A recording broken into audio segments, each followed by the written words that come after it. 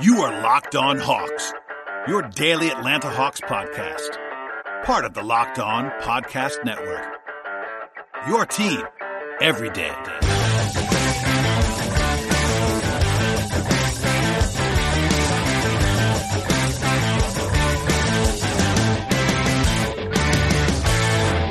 Hello, friends, and welcome to episode 820 of the Locked On Hawks podcast. I am your host, Brad Rowland. It is Thursday evening into Friday, and if you missed it on Thursday afternoon, I posted a part one conversation with myself and Zach Milner of The Stepien. This podcast that you're listening to right now will be part two. So if you missed part one, go back and check it out. I wanted to get it up as quickly as possible after we recorded it on Thursday. So that posted on Thursday midday, sort of an odd time for me to post a podcast, but there you go on that. And then this is part two, that you will have for your Friday morning commute. One note that I wanted to pass along to you news-wise in between that podcast and this one is that Shams Charania reported on Thursday afternoon that the NBA told its Board of Governors that the 2020-21 season, so the upcoming season, will not begin until at least Christmas Day. That is not a big surprise to anyone paying attention, but given that the last formal announcement from the NBA was targeting December 1st, that is a change, and it's one that we all anticipated at the same time. It could be even later than that. That is, again, I want to mention it one more time, at least Christmas Day. It could be much later than that, potentially, but as sort of just doing the math there, the Hawks have not played since mid-March. That'd be 9.5 months or so. If it was Christmas Day, it could be even longer than that, but that's the latest on that front to go along with the updates that we talked about yesterday on the podcast with regard to the draft and free agency, etc. Okay, without further delay, I want to get to my conversation with Zach Milner. Please subscribe to the podcast. Please check it out. Tell a friend, and we will see you next time. Without further delay, here is Zach. Okay, I want to pivot now to the options that everyone is discussing for the Hawks at 6. First thing I want to say is that obviously some of these guys are not going to be there, and the decision will in some ways be made for them, or at least be helped by teams like the Cavs and the Bulls ahead of them, unless Travis Schlenk likes to move up. But assuming he doesn't do that, I have sort of a smattering of guys I want to ask you about that are often projected to the Hawks. I guess we'll start with Deni Avdija, who is a guy, it feels like more and more from what I hear and read and see that he might be off the board by this point in time, but an interesting player for sure. What do you think about Deni, and beyond the player himself, how would you feel about him in Atlanta? Yeah, Deni's interesting. At 6 is probably about where I'd start considering taking him. I think there is a chance that he goes before, but at the same time, I'm sort of a little lower on his upside compared to others, although I do think he's a role player. And I think in Atlanta, it makes sense. I do think with him, I do worry about his ability to create in the half court, although he's such – my favorite thing apart him is his off-ball movement and his cutting. I'm not sure if you've noticed the same thing, but his off-ball movement, he gets some easy points from that, and even his cuts just open up shots for teammates. Yeah, he knows how to play. That's something I like about Deni. I too, I'm a little bit lower on his upside overall, which scares me a little bit, but I also think that he is very projectable. I like him in transition as well. Like, he's kind of a sneaky, effective transition player for someone who maybe not has that profile overall. But yeah, I think that Deni just does a lot of little things very well, which endears him to people that pay attention closely. But I do agree that the overall worry that I have is probably upside related. Do you buy the jump shot development? I know it looks better. It went in a little bit more later on, but there are some not so great indicators as well. Yeah, I think I'm fine with this shot. I'm not sure he'll ever be this above average or elite shooter, but I don't think he'll hurt a team's spacing and people won't close out on him, at least. I think he'll be average, maybe a little bit above average shooter. I think that his percentages actually weren't as bad as everyone thought when you look at, if you get rid of the last 3 seconds of shot clocks, or if you look at just Israeli League instead of Euro League, but I guess you can't really ignore all of that. But at the same time, I'm not too worried about his shot. I think that while people were definitely getting very excited about the mechanics change before they came back to play, and the mechanics didn't look great when he came back, although he was knocking down shots, I think that was sort of expected, that it went back to how it used to shoot to a certain extent, because it's hard to change muscle memory in a game setting. When you're working out is different than in a game setting. So 2 months, who knows how long it took for him to actually start doing that. But I was expecting it to go back to how it was before, although I do think now that he has more time preparing for the draft and all that kind of stuff, I think once he comes back, whether it's, I don't even know, we're not going to have Summer League, it doesn't seem like, but preseason, no. the shot should look better by then. And even if it takes a year or two, I think he'll be a fine shooter. Yeah, I think I generally agree with that. I did think it was funny, the overzealousness about the workout videos with Denny's jump shot was kind of funny. There's always, I think about Mo Bamba in that same way, when Mo Bamba's agent really earned his commission before the draft. There's always a guy like that, and I do think that Denny is pretty good. I do want to ask you about two things quickly about him, one of which is his defense, where I think he's going to be pretty solid, but I'm wondering how effective he can be. And then number two, there's this notion that he's a point forward. Where do you stack up on the thought process of him sort of running your offense through Denny? Yeah, so I'll answer the defense first. I think that I think he's put on some nice strength over the last couple of years, and his body's developing well. So I do think he's going to turn a good defender. I think he's smart, and if his strength isn't a problem, he'll be able to defend the perimeter, or at least some wings as well. Don't think he'll be defending guards successfully, consistently. But yeah, when you go to offense with him as a point forward, I personally wouldn't do that. Like I said, I do have some concerns about his creation in the half court. I do think he can run some pick and rolls in the half court, and it would be successful, but it's not someone that I'd like to rely on consistently in the half court, if that makes sense. It absolutely does. I feel the same way. It's, I understand kind of why it's out there. He is comfortable with the ball in his hands, but, the comps to guys who run the offenses is not what I would be looking for. He's definitely a secondary guy who could run a pick and roll for you. He can handle the ball. He can pass, but definitely not a primary in my mind, which, again, goes back to the upside question of what he actually projects to be. So you said you're a little bit lower. I'm not going to pin you down now, but do you think 6 would be appropriate for Denny if the Hawks landed in that direction and he was available, or is that too high for you? No, I think it's fine, to be honest. I think that in this draft, for me, picking in this range is tough, because in a normal draft, I normally wouldn't want anyone available in this range. Although I guess Killian Hayes should be falling, so I will say that I do like him in this range. But in a normal draft, there's so many guys that are projected to go in this range that I wouldn't like here. So someone has to go there, obviously. So it's fine. There's a tier that's like from 4 or 5 to 11 or 12, where it makes sense for any of the players, in my opinion. That makes total sense. And yeah, it's on one hand, there are talented guys available, but on the other, it might not be the greatest value spot to be in.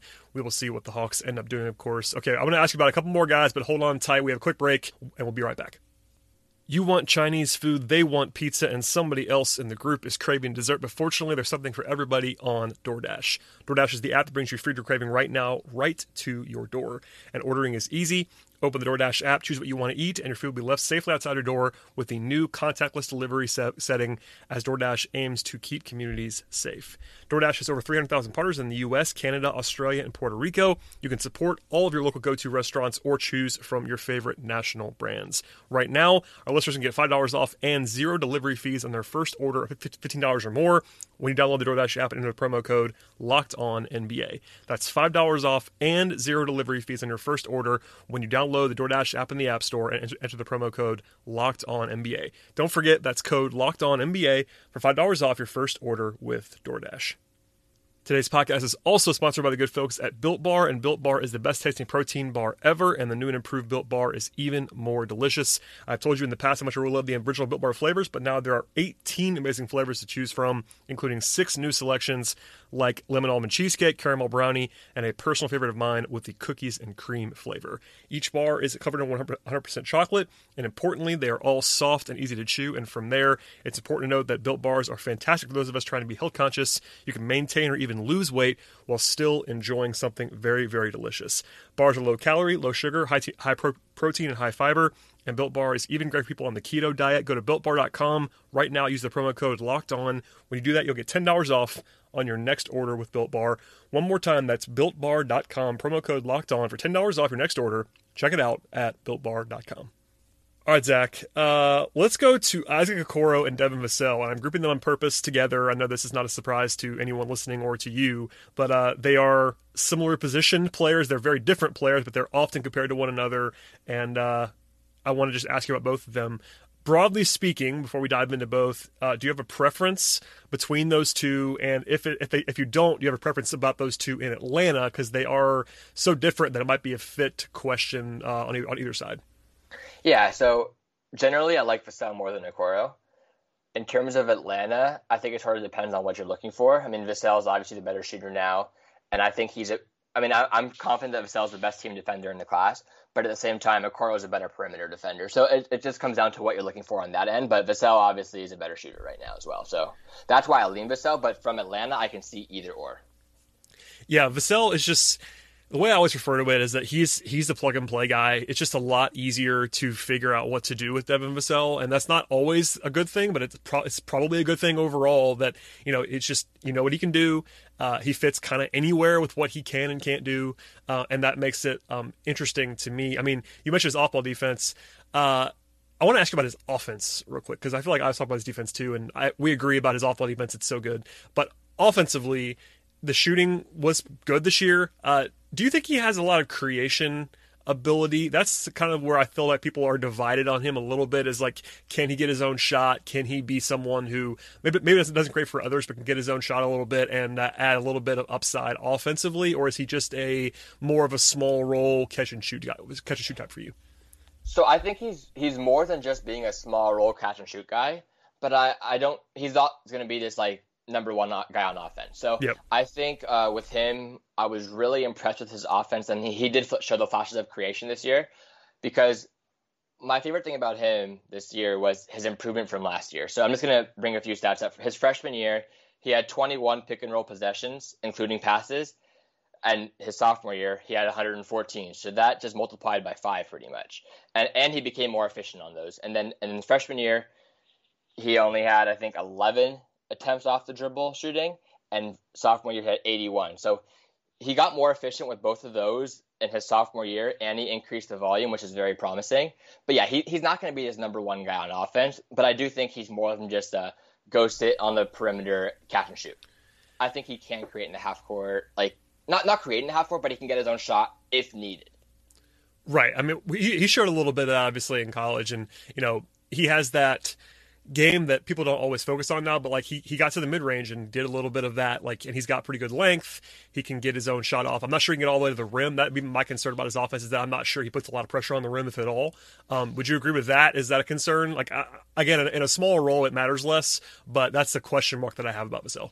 Yeah, no, I agree there. And like you brought up with the mid-range as well, the length, and he has a high release point. So he's able to get those shots off even over contest, because it's tough to actually block his shot, which is why I think to a certain extent that could translate, although it's tough shot making. So whether you want to rely on tough shot making translate or not is another question.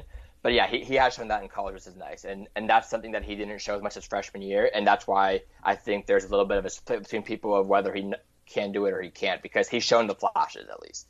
Right. And defensively, he is really skinny. The off-ball feel is really good. He's got really good anticipation, etc.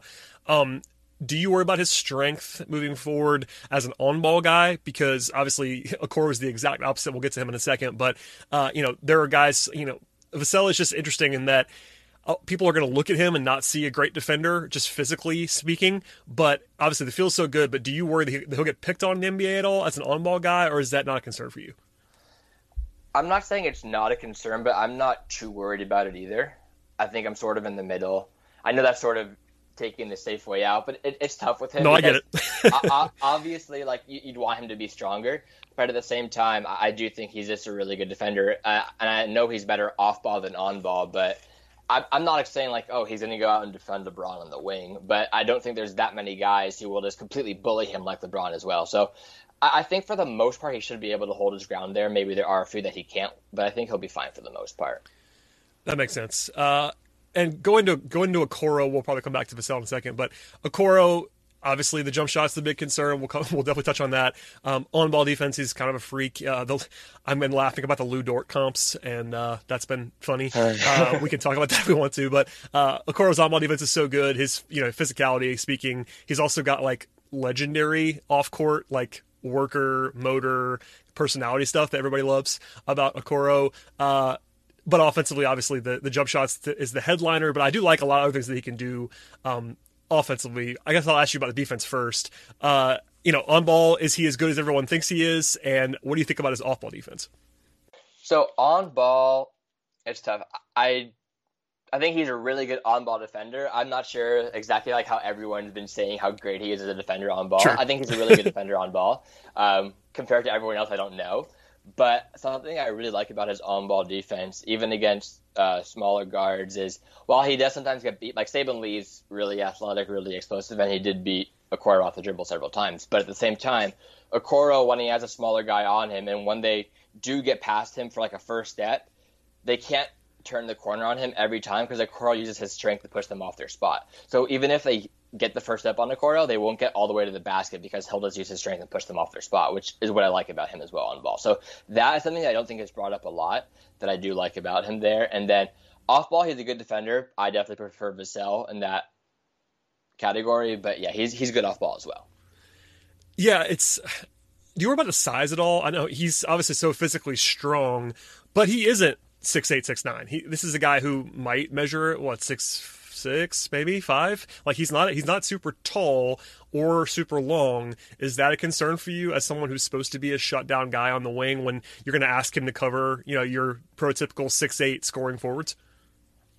It's not a concern of me. I think there's always going to be. I mean, you'll see the times where there are times where he just won't be able to contest a shot because of something. But for the most part, I think he'll be more than great on that end, and that's not a worry. Like you see someone like Brandon Clark, who he doesn't have the best size and he makes good rotations. There are times where just his length makes him not be able to contest or block a shot. But for the most part, the IQ and with Okoro, the physicality and the strength is going to be there. Yeah, that makes sense. Offensively, what do you think of Okoro? A, the jump shot, of course, but B, like, what happens if the jump shot doesn't go in? Like, can he still be? I guess this is probably the big question that I get asked all the time is, what happens with Okoro if he can't shoot? And it's a big question for sure. I do like his ability with the ball in his hands and attacking the rim and his passing and his feel, but if you can't shoot, it gets to be tough. So, where do you sort of stand on that? Because it's obviously the biggest question about him. Yeah. So in terms of his, if he can't shoot, I think that it's tough to put the ball in his hands if he can't shoot because people are just going to go under screens, force him to shoot. And I think him not being able to shoot will also take away his passing. He won't be able to leverage as much. But you see guys like Mikal Bridges who struggled to shoot early on in his career, and he still found ways to at least have an impact on offense with off-ball cuts and using their length to finish. And while Bridges has more length than Okoro is a good off-ball cutter. He can move on the offensive end. He's good at getting offensive rebounds, and he's a good finisher. So as long as there's some off-ball movement, and I think there doesn't even have to be like team off-ball movement, although that helps, I think he'll find lanes to cut to where he can have an impact on that end. Although I do think if the shot doesn't come around, he definitely can be a liability on that end. And one thing that I saw early in the year before conference play is teams were closing out hard on him. And that's why we saw him get to the basket and finish more, and we saw the passing out of him. And then you go to conference play when there's smarter teams, and teams started to finally help off of him. They started not closing out as hard on him, and that's when he started to struggle a little bit early on in conference. And he picked it up as it went on. But I do think NBA teams are smarter than college teams, and they're going to catch on to that. So they're going to take away his strength and make him prove his advantages. So I do think that there is a way for him to have impact on offense without the shot, but there's also a possibility he's a liability. Do you think it's going to come around? I mean, no one's going to project him to be a great shooter, but I know I'm asking you to say something that nobody's going to be able to really tell, but are there indicators that you like? Obviously being a hard worker is a good data point for him, but where do you sort of stand on the projection of his jump shot? Can it get to league average? And that's kind of all it needs to be, but can he get there? Yeah, I'm a little worried, but I think it can get there. I think at the number 6 pick, that's not something that I'd want to bet on. But if you get like maybe a little bit closer to 10, I'm more happy taking the bet on him there. So at 6, that's why I prefer Vassell, just because I think it's an easier bet. But yeah, I think Okoro can get there. I am a little bit worried, but I think, like you said, the hard work and all that stuff, I do think that he can get there. It makes sense, and I was going to ask you which one you prefer, but I think you just answered that with Yeah. Vassell, which is fine. And I think there's definitely merit to both sides. People disagree. That's what makes this a lot of fun. Vassell is someone who would fit very, very well in Atlanta, I think. I'm going to save Halliburton for the end because he is the guy that is in the most mock draft stuff to the Hawks, so I get asked about him all the time. A couple more guys I want to make sure we touched on quickly. One is Okongwu, who there's obviously fit stuff there with Atlanta, and the other is maybe Pat Williams. There's been some helium on Pat Williams recently from Florida State. Not a guy who was widely projected to be a top 6 consideration, but there seems to be some buzz about him maybe climbing into the top 10. Would you consider either or both of them if you were the Hawks, knowing all of what they know? Let's start with Pat Will. I would not consider him at 6. It's too high for me. I do think so. I like Patrick Williams' skill set. I think he's going to be a solid player. Like I said before, with Trent Forrest and Devin Vassell, I've watched a lot of Florida State this year. They were really fun to watch. Yep. And I do think the upside is a little overstated with him as well, like it is with Denny.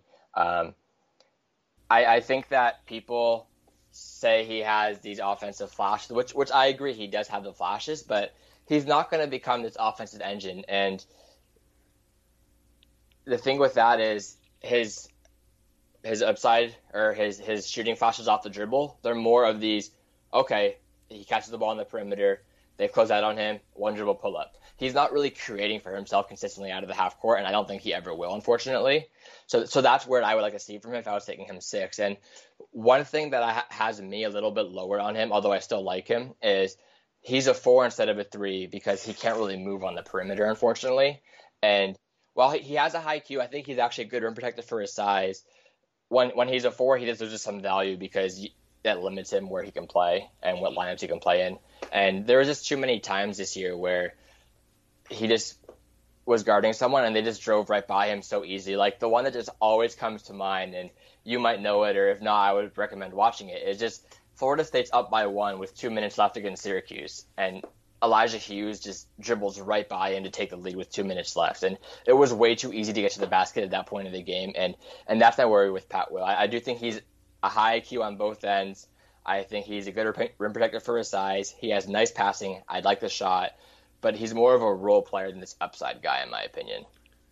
Yeah, that makes sense. And Okongwu was a guy I've always liked a lot, from USC, of course. But, the Hawks have a situation where they just invested in Clint Capella, who has 3 years left on his deal. They have John Collins, who they like at the 4, but still is a 4, really like a 4.5 in the NBA.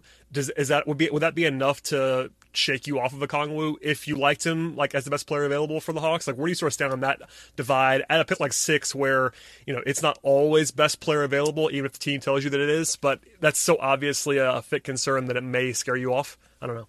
Yeah, I personally prefer Killian Hayes or Vassell over him, and probably even Okoro over him from the Hawks perspective. It just because I know people have Okongwu in that top 4 tier. I disagree with her. He's in that next tier with me, which I still like him a lot. I had the chance to go to a couple of USC games and see him in person.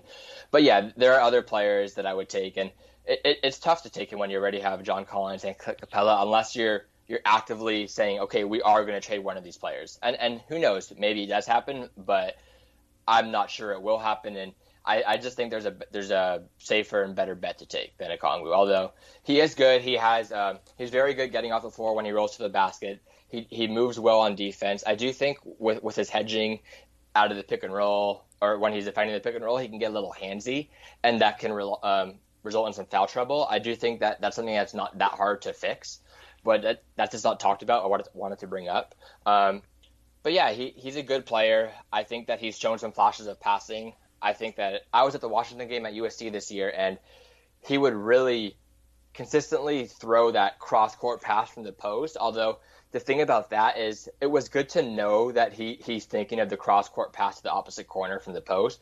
But at the same time, it wasn't always there. I think he was going into it saying, okay, I'm going to throw this pass instead of looking and seeing if the pass was there. So I think over time he'll get better with that. But knowing he can think about the pass is good, but he has to improve there.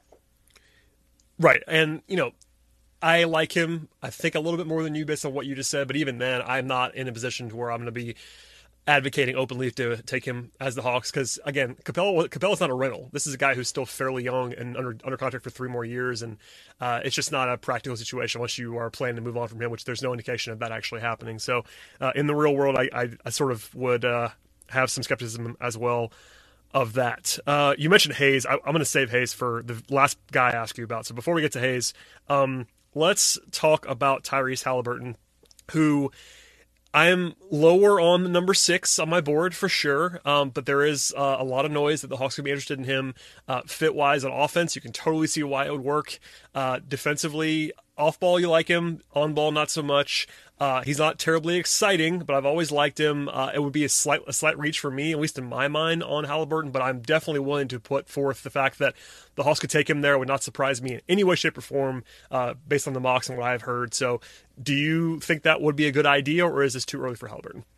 Yeah, I mean, I could talk about Halliburton for a while because I think it's such an interesting prospect. He is, but I don't like him at 6, to be honest. I think that it's tough. I do think that Atlanta is one of the better teams to put him in his ideal role versus other teams who might take him because they already have an initiator in Trae Young. Yep. So my concern with him mostly is I don't want a team picking him saying, okay, help us initiate an offense. And that's not what yes, that's not what Atlanta's going to do.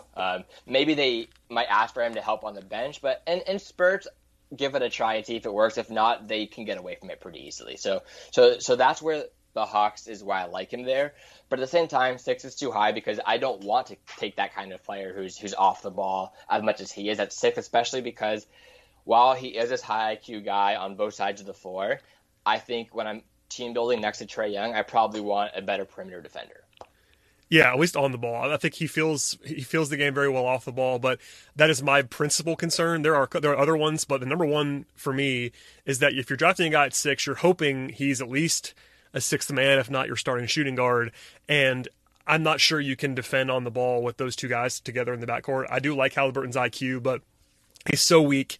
He got targeted even in college, despite being basically an All-American and everyone knowing he was the best player on the team. He still got targeted, and that kind of tells you that it was a weakness for him. I don't know. It's not a situation. If they traded down and took him, it wouldn't bother me at all. At 6, it wouldn't outrage me. I can definitely see it because of what you said. The fit there offensively does make a lot of sense. I like him in Atlanta a lot more than other places.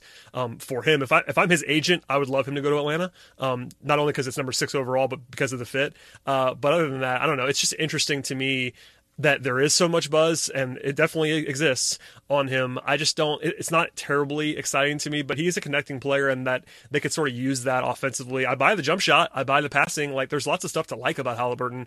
It's just not, it's not a huge swing, that's for sure. Right. And like you said, the jump shot, we buy it. I mean, he shot 42.6%, 101 for 237 over 2 years from 3. And he has expanded range. So he does have a slower release and is a little unorthodox, but he can expand his range, so it helps him get a shot off. And then, like you said, really good passer. And while I do think NBA teams who are smarter and more athletic will take away his advantages and make him – see, this is where my concern on the ball comes from, because I think that NBA teams know he doesn't like attacking the paint, and they know while he showed some shots off the dribble, he's not totally comfortable with that. So if they put him in the pick and roll consistently, teams are going to force him to drive or force him to shoot off the dribble and just take away his passing lanes because that's what he wants to do. So that's where the problem with me comes when thinking about him initiating. Yeah, and there is this thought process, part of the thought process anyway, that I've heard about Halliburton in Atlanta is that maybe he can be your backup point guard as well. I don't love that, especially if you don't have another guy that can run your offense on the wing. And the Hawks do buy, guys like Herter and Reddish a little bit doing that. But I don't love that projection. If that's part of why you're drafting him, I sort of get it. But he's not going to be able to really create for himself anyway. He can definitely pass people open. He's a really good passer. But I don't know. It's funny. I've talked to people on this podcast that I trust that in a similar archetype would prefer Tyrese Maxey to Halliburton. I didn't ask you about Maxey because I've not heard anything about him in Atlanta, and based on where I think he's probably going to go, it's not going to happen. But do you like Maxey more than Halliburton? Because I've heard that from a couple of different people. Yeah, I like Maxey more. I think it's tough with these Kentucky guards. They always do a lot better in the NBA as well than they do in college. And I mean, you can't really say, oh, he's Kentucky, he's going to be better. But no, I like Maxey. I think his burst on the floor and how he moves on the floor is really good. He has a nice first step. The one thing I will say about Maxey is I am a little not worried. I guess I would say I'm worried. His handles aren't great. He's not shifty with his handles. So I think while he has nice bursts and that helps him create some advantages, I don't think his handles help him out that much there. Yeah, I like Maxey too. I just don't think it's like practical. I'd be surprised if the Hawks took him at 6, so I just don't talk about them that much. But I feel like everyone I have on almost really likes Maxey a lot more than the league does. So I figured I would at least bring it up because they are similar in terms of positional fit and all that stuff between those two. I should ask you: is there anybody else that we have not talked about? We're going to save Hayes for a second, but Poku's out there as a discussion point. Is there anybody else that we should mention that you think would be kind of interesting in Atlanta, or is this kind of the list? Well, before that, let me just go back to Kwangwu for one second. Oh, yeah. I do want to say that I don't dislike him. Like you said, you were higher on him than me, and you might be, but I want to make sure I like him as a prospect. I think with me is even last year I was probably with ranking wise I was a little lower than others on Jackson Hayes because I do think that the upside isn't just that intriguing to take them where people were taking them top 5 or top 6. And right. That's not what I would do with that pick. Although I still like them. Like I thought Jackson Hayes would be fine as a prospect. I think Okongwu is one of the more safer ones. I think Okongwu and Vassell are probably the two safer ones in the draft. But in terms of anyone else that we haven't touched, I do think we touched on pretty much everyone that's realistic for Atlanta at their pick. And yeah, I mean, I think we did touch on everyone there, honestly. Yeah, I mean, the only other guy that everybody always asks me about is Poku because he's like the ultimate upside swing. I just can't see that actually happening. So, yeah, I like Poku, but it just doesn't seem realistic and probably not even what you would see with the Hawks with them already having Collins and Capella as well. Yeah, I full stop wouldn't do it. I've talked to people that I trust that would definitely consider it. I just don't think it's practical. Plus, I wouldn't do it. So there you go on that. Yeah, no, I'm with you there. Okay, last guy, Killian Hayes. I know you're high on him. I'm high on him as well. He's not a guy that's been mentioned with the Hawks a lot, both because of Trey and I think because of where they are in the draft. I still think they should absolutely consider it if he's on the board. But how do you feel about Hayes overall, and how do you think it would work in Atlanta? Because obviously him playing with Trey is much different than him playing as the primary guy for the Pistons or the Knicks, something like that. Honestly, so like I told you before, I think he's top 3 in this class. So I'm definitely fine with him overall. I don't mind the fit. So it comes down to a shot, obviously, but I don't mind the fit next to Trae Young if you believe in the shot, because if you believe in the shot, I mean, okay, maybe it takes 2 years, and if they want to start making the playoffs next year, I think they still can with Hayes, but if they can't and they don't want to go that way, I understand.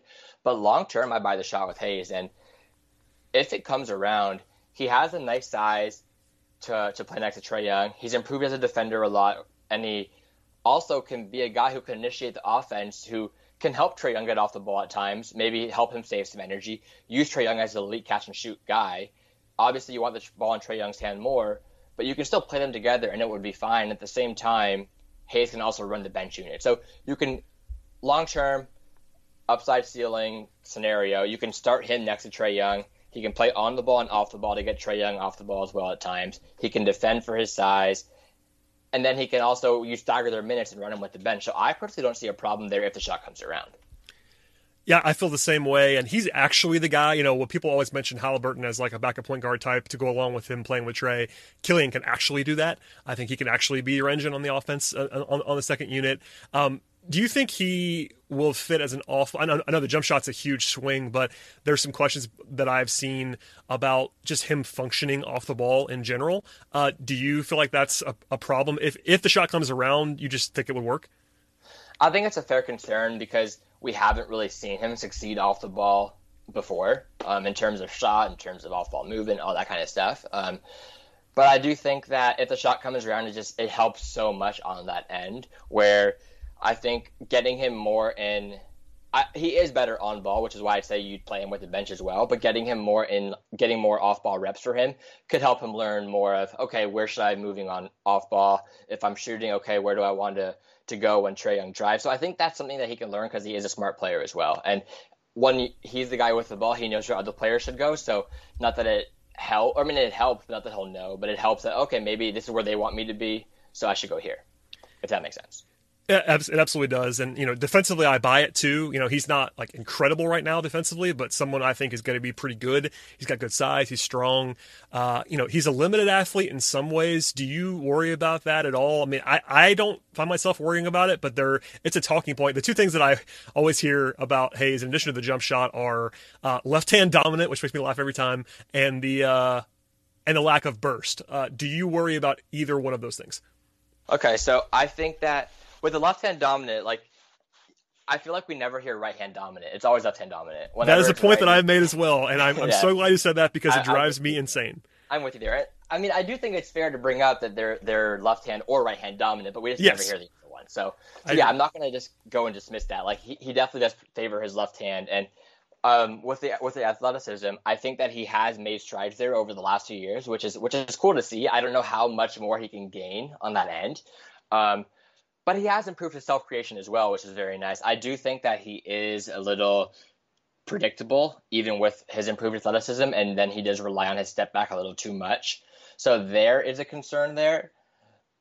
But if he does gain some more burst, or he gets to the rim more often, I think it's fine. But yeah, I think there is fair concerns there because you do see his step back is really good and it does create space.